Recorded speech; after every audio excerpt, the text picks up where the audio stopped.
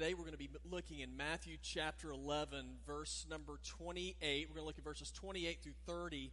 And just the last, I love those songs. All the songs that we were singing today, there's a lot. I'm over there singing like I'm in a concert performing, like I'm really good. But I just love the music. Just as a reminder, October 28th, the band's going to be doing a concert. It's going to be probably just a little bit over an hour, so they'll be playing all those great songs, and you'll have the opportunity to hear them.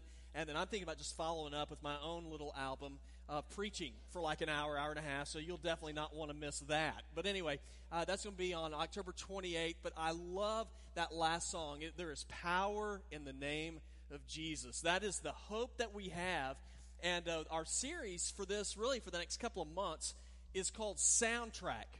What kind of music is your life making? And the idea behind this is that every person's life makes some kind of noise, some kind of music. And so whenever people that you are around, when they are with you, when they are looking at you, when people are working with you, your life is playing a song. And last week we talked about one of those songs that every believer ought to have on their soundtrack is a song of authenticity. We ought to be authentic in our faith. Where we are genuine when we say that we love Jesus and that we follow Him.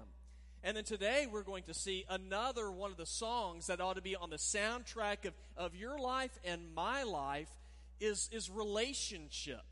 And I'm not talking about just relationship with people. Those things are good. But I'm talking about having a real and a genuine relationship with God.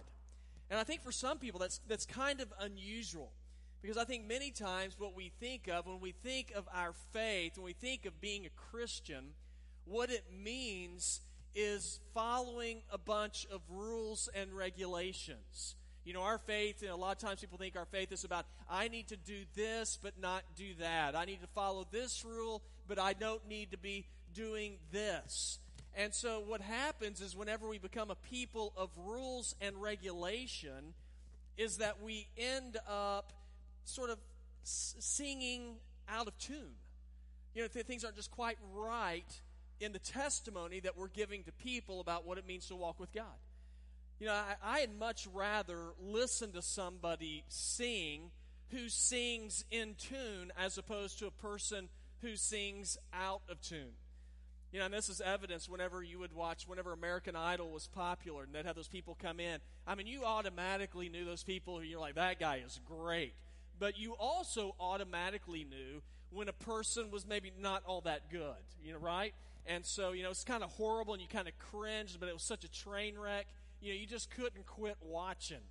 Now, my fear is that sometimes as believers, we are singing so out of tune because we believe that what it means to have a relationship with God is we think it means performing well, not understanding that what God is interested in with your life and my life is He is interested in a relationship with you.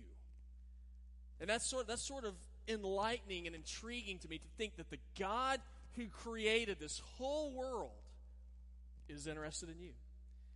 And so how do you know that? Well, today in our scripture, we're going to see that Jesus desires a relationship with people. He gives signs of it. And when God deals with people, He doesn't take an institutional approach. He takes a very personal approach. And that's what we're going to see today in Matthew chapter 11, verses 28 through 30. Now, just a little background of this text is this: Jesus will be speaking here. And when He's speaking, He is in northern Israel. He's in a town called Capernaum, which is right on the Sea of Galilee. It's a really pretty area. And that is a place where Jesus spent most of His ministry. It was not in the city of Jerusalem. It was really out in the sort of in the country, more rural scene in northern Israel. And that's where Jesus did most of His teaching. It's where He performed most of His miracles.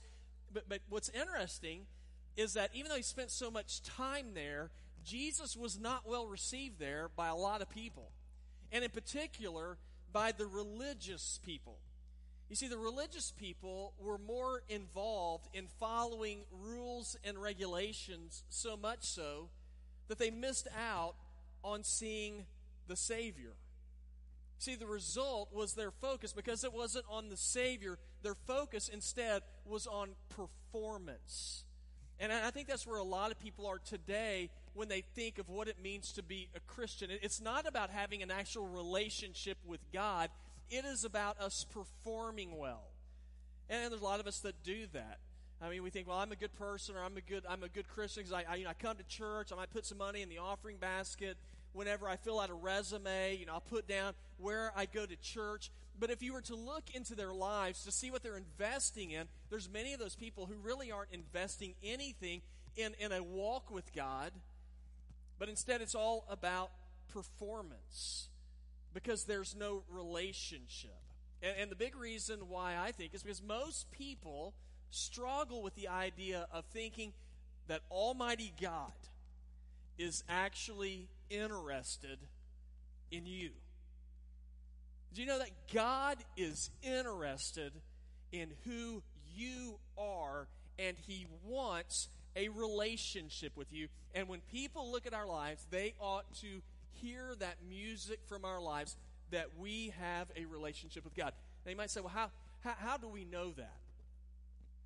Well, God today gives us some signs that He wants a relationship with you. And the very first sign that shows that Jesus wants a relationship with you is this: you're invited into a relationship with Him. God invites you to know Him, to have a relationship with Him.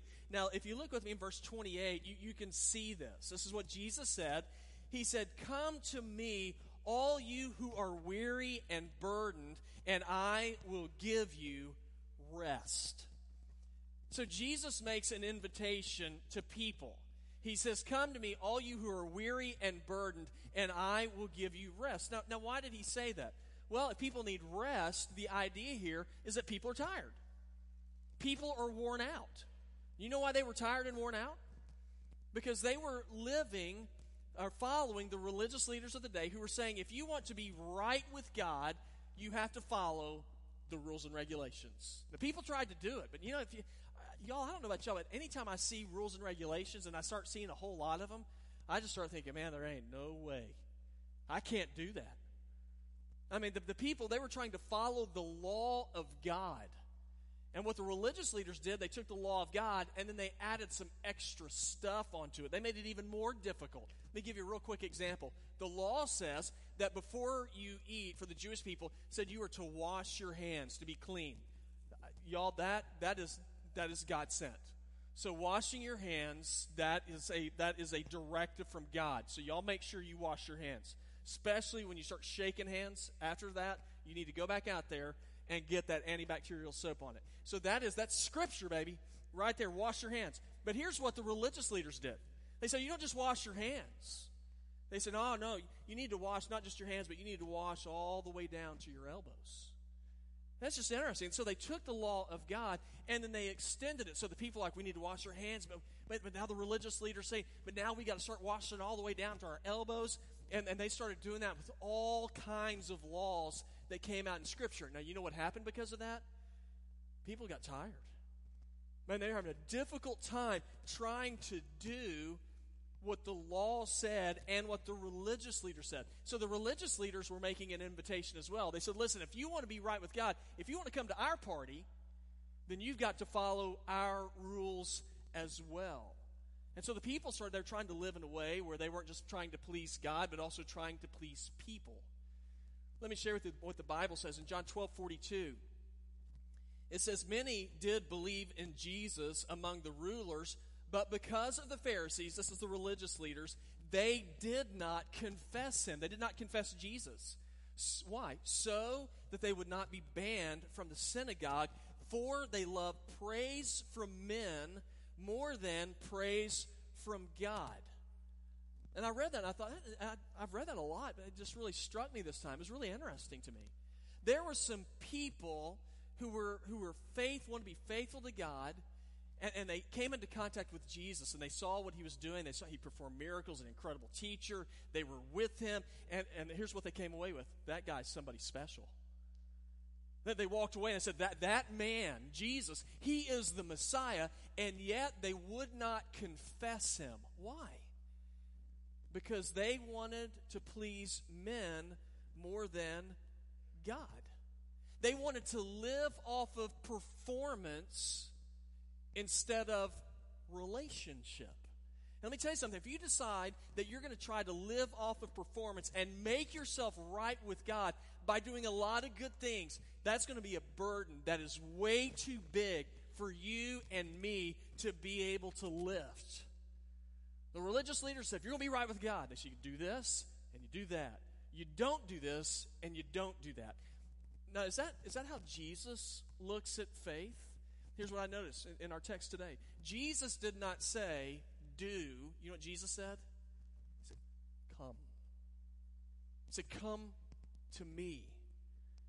Now, it may surprise you to know that Jesus gave an invitation not just to religious people. He didn't say, I only want religious people to follow me. He didn't say, I only want people who go to, really good Christian schools to follow me. Jesus said, come to me all. He makes an invitation for all people to have a relationship with him. But before we can receive that invitation, we have to recognize our condition. And what's our condition? Jesus said, come to me, all you who are what? Weary and burdened. Now, that word burdened, it is speaking of putting a pack or a load upon the back of a work animal, a beast of burden. Now, the people who were burdened, what they were burdened with was the legality of religion. They couldn't do everything right. Generally speaking, a lot of times what we do is we just put burdens on each other all the time. We weigh each other down. Jesus said in Luke 11:46, woe also to you experts in the law. In other words, all you church people, a lot of times what you do is you load people down with burdens that are too heavy to carry, yet you yourselves don't touch these burdens with one of your fingers. And so people, they're walking around, and still today, we walk around with guilt. We walk around carrying the burden of all the things we haven't done right. And we sit there and we think, there's no way I can get out from underneath this. They are burdened. They are also weary. That word weary means they are laboring and toiling in disagreeable work. They are working to the point of exhaustion. These are the people Jesus sends out the invitation to. Those of you who are weary and burdened, Jesus says, come to me. And let's say, all you people who are performing really well, I only want y'all. That's not what Jesus did. He said, I want the people who are weary and burdened to come to me because I want a relationship with you, because I can heal you. Now, generally speaking, we have that backwards. We think only good people get invitations. Only people who perform well. This kind of reminded me of a story that I heard, and I told in the first service, and they're not as sharp as y'all. So they didn't realize that this was a great story. So I'm setting y'all up so that you will know this. There are three guys. They died, and they stood before Peter in heaven, and they're getting ready. The pearly gates were there. And Peter said, before you come in, you have to answer this question correctly. This really doesn't happen. So if somebody wants to get onto me theologically, this is just a story.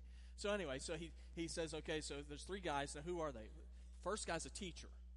Teacher, he's worked with kids, so we all know performance-wise he automatically ought to go to heaven. Works with children, is a really nice guy, very selfless. The next guy was a garbage collector, kind of a rough guy, but he's there. The last guy's a lawyer, sort of shady guy. There's a few lawyers in here, I know, so y'all listen to this story because this means something here. And so he says, so St. Peter's talking to us, before you can go to heaven, you gotta answer right. And he looked at the teacher and said, can you name the ship that ran into the iceberg and sunk? He's, oh yes, the Titanic. Yes, that's right. You may enter into the kingdom of heaven. So he walks into the kingdom of heaven. And he looks at the garbage man. He's kind of a rough guy. He hasn't performed all that great in life, but he said, do you know how many people were killed on board the Titanic? He happened to know the answers. Yes, 1,500. That's absolutely right. You may enter into the kingdom of heaven. Then he looked at the lawyer, and he knew that lawyer. Lawyer, man, he'd been pretty shady guy. he's not like the lawyers we have in Village Church, right? And so he lived kind of a rough life, and he looked at him. He said, 1,500 people died. He said, name them. Now, that's a guy. Okay, yeah, okay. I thought it was good. Made me laugh. Okay, now that's a guy that I look at, I think, thank God that God is not, that he does not base whether or not we're going to get to be with him on our performance. I'm so glad to know that God doesn't work like that. We are all invited. We are all invited into a relationship with God. And that's the very first sign that shows us that God wants a relationship. You're invited into a relationship with him. But another sign that shows Jesus wants a relationship with you is he wants to instruct you. He wants to teach you. In verse number 29, Jesus said, all of you, take up my yoke, and he says, and learn from me. That's the key part. Learn from me, because I am gentle and humble in heart, and you will find rest for yourselves. Now, Jesus wants a relationship with all people, so he invites all of us to be in relationship with him. He says, now, if you're going to be in relationship with me, I want you to be in relationship with me so that you can learn from me.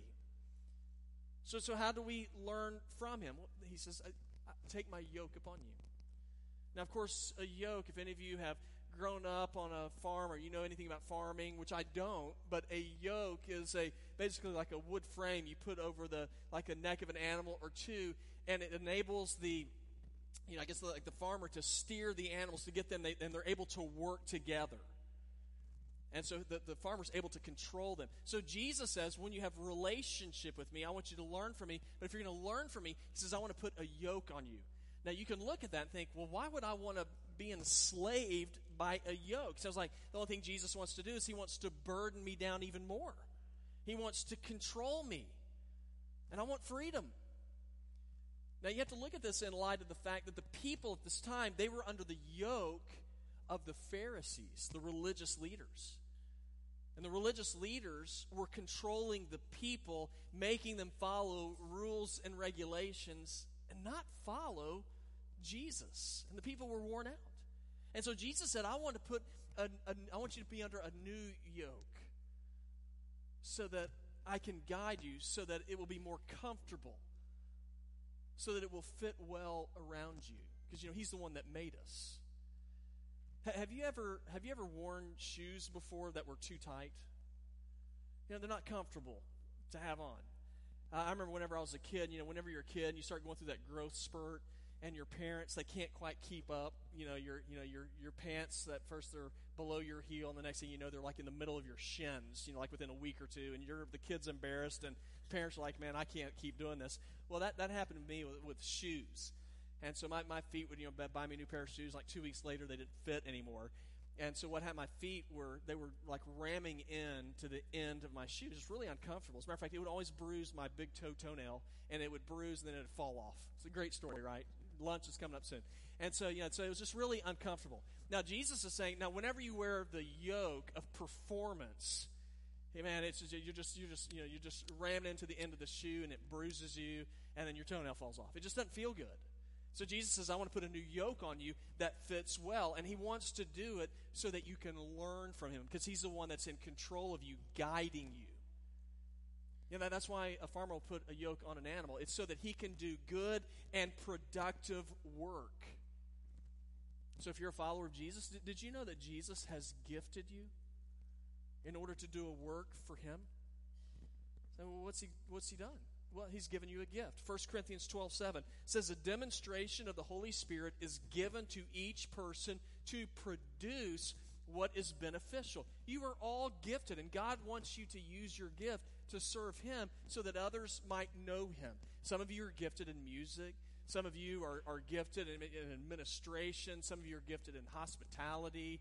You're gifted in working with your hands. All these different gifts that you have. Now, some of you might say, well, how do I use my giftedness in order to serve God? Well, that's why we went through C4 series. If you go out to the C4 table, there's 4 different areas with a lot of things underneath them on how you can serve and use your giftedness in order to expand God's kingdom. But God is good, and he's given you a gift to use to serve him. Now, some of you might say, well, what if he's given me a gift, but it doesn't really make that big of a difference? Well, that's where you have to trust God. That when God gifts you, he knows what he's doing. He is training you to trust Him. You know, I think one of the neat stories to learn about is Arabian horses. The way they used to be trained in the Arabian desert is the owners of those horses would take them out in the desert and they would deprive them of water for several days. And it's really hot in the desert. And so after several days of training those horses, they are thirsty. And they bring them to water and they let them go. And those horses just take off running to the water. But those horses, because they've been trained, this is how they know they're trained, the trainer will blow a whistle, and those horses, before they get to the water, they'll stop. And they'll deprive themselves of that water, and they will go back to their master. Now, why would they do that? Because they trust the master. Now, the good news is the master is not mean or evil and trying to get the horses to die of thirst. He's trying to get them to trust him, so whenever they come back to him, then the trainer allows them to drink as much water as possible. You know, that's what Christ does with us. See, God knows what his children need. He just wants to teach us to trust him. And whenever we trust him, he provides for us all that we need. Do you know God has your best interest in mind? But you will never discover that till you put yourself under his leadership and learn from him. You see, that's why he wants you to have a relationship with him. And we know that because he gives us some signs. He invites you into a relationship. He wants to instruct you. And then here's the last sign to me that shows that Jesus wants a relationship with you. He's good to you. He's good. God is good. If you look in verse number 30, Jesus said, "For my yoke is easy and my burden is light." You see that? It says, my yoke is easy and my burden is light. Now this, in some senses, if you've read some scripture, this seems to be kind of contrary to what I know in the Bible. The Bible says, if I follow Jesus, there are things I can count on. 1 Peter 4:12, think it not strange concerning the fiery trial which awaits you. This was Peter writing to Christians. It's not a verse we want to memorize. Follow Jesus says, don't think it's strange concerning the fiery trial which awaits you. Psalm 34:19, the beginning of it says, many adversities come to the one who is righteous. I haven't seen those bumper stickers. There's another one. John 16:33, Jesus said to his followers, to his disciples, he said, in this world you will have trouble. And now Jesus is saying, I want a relationship with you because I'm good to you. I'm looking at those verses going, he's good to me? Why would I want to put on his yoke if I'm being guaranteed that there is adversity that is ahead of me? Now, I said this a couple of weeks ago. Y'all, I am not built for discomfort. This body is for comfort, right? I mean, there's a lot of you going, amen, brother. I'm right there with you. I do not like discomfort. Jesus says, you follow me, there's going to be discomfort. Now, what's up with that? Well, let me share with you another side of this. I want to share with you whether you follow Jesus or not, there's going to be trials. Whether you follow Jesus or not, your heart is going to be broken. So then what's the difference? Well, whenever you put on the yoke of Jesus, what did he say? My yoke is easy, my burden is light. When you put on the yoke of Jesus, even when you face those things, he will lead you through those things. You see, without him, you won't. You will be crushed by those things. But with the yoke of Jesus on, he will lead you through them. Let me share with you those verses I read to you earlier. Psalm 34:19 tells us that the righteous will face many adversities. I love this. The last part of it says, but the Lord delivers him from them all. John 16:33, Jesus said, in this world you will have trouble. But the last part of that verse says, but take heart, I have overcome the world. See, God's burden is light because he carries us through this life. His burden is light because he will carry us through all the junk of life, and he's going to bring us eventually to victory.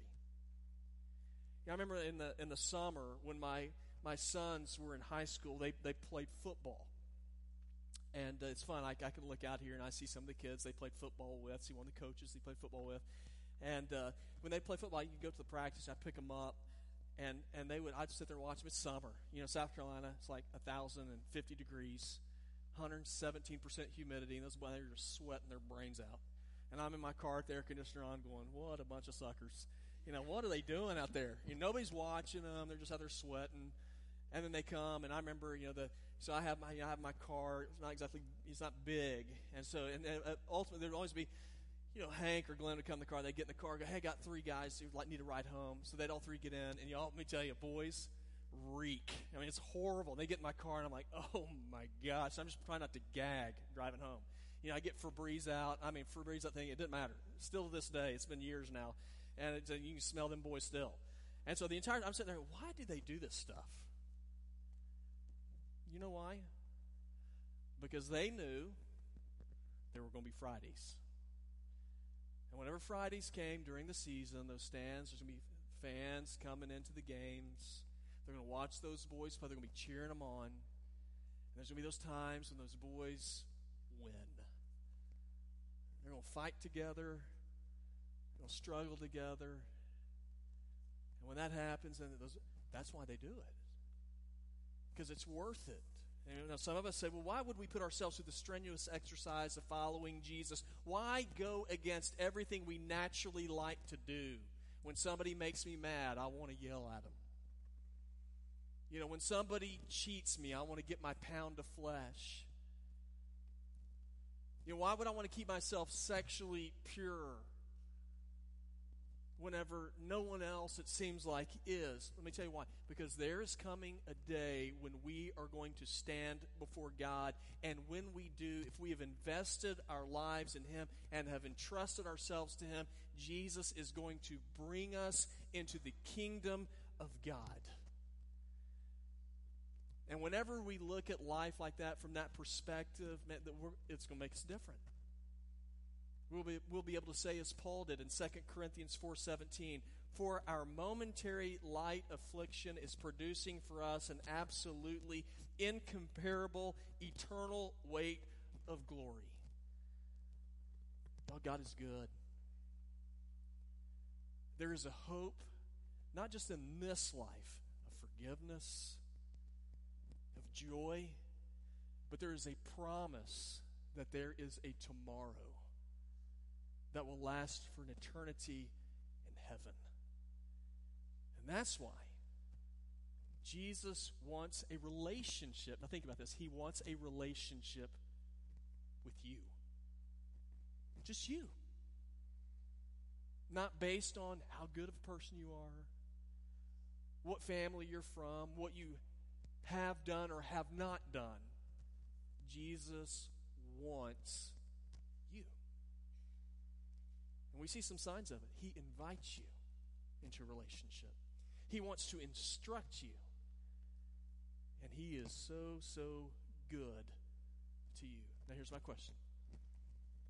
What kind of a sound, what kind of music is coming from your life?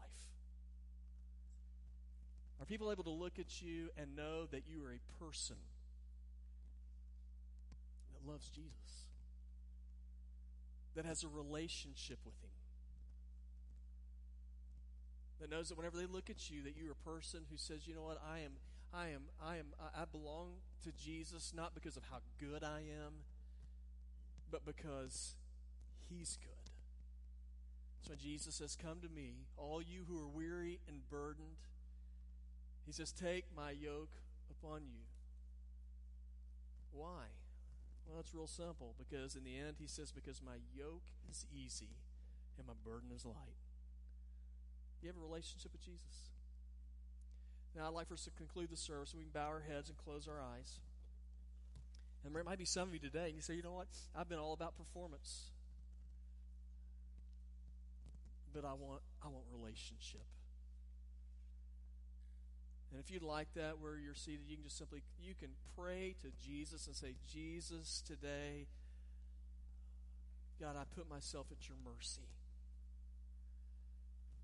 And I ask you to forgive me of my sin. Jesus, I'm believing in you. I am entrusting my life to you. I believe in who you are. I believe that you lived and that you died and that you rose from the grave. And Jesus, I am believing that you will rescue me. Thank you. Now, if you pray that prayer or something like it, let us know. Take your bulletin out. And you fill out that contact form in there. Put your name on it. Check that line. It says, I commit my life to Christ. Tear it out. Put it in a basket. As you leave today, our ushers will be holding a basket. You just drop it in there. I'm not going to embarrass you in any way. Drop it in there, and we'll get you some information in the mail about growing in a walk with Jesus. There are others of you who are followers of Christ. But maybe over time, you kind of look back and you see some of the performance in your life, and there's just an amazing amount of guilt that you're carrying around. I want you to leave here today knowing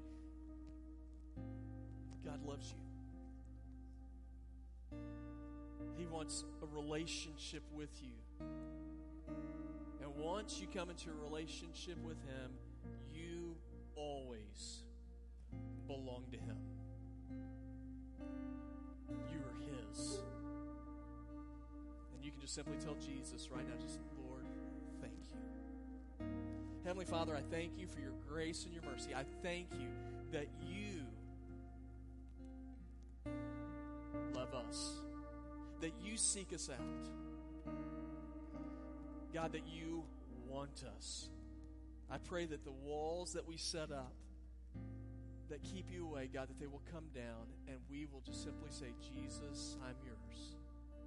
And I pray these things in Christ's name.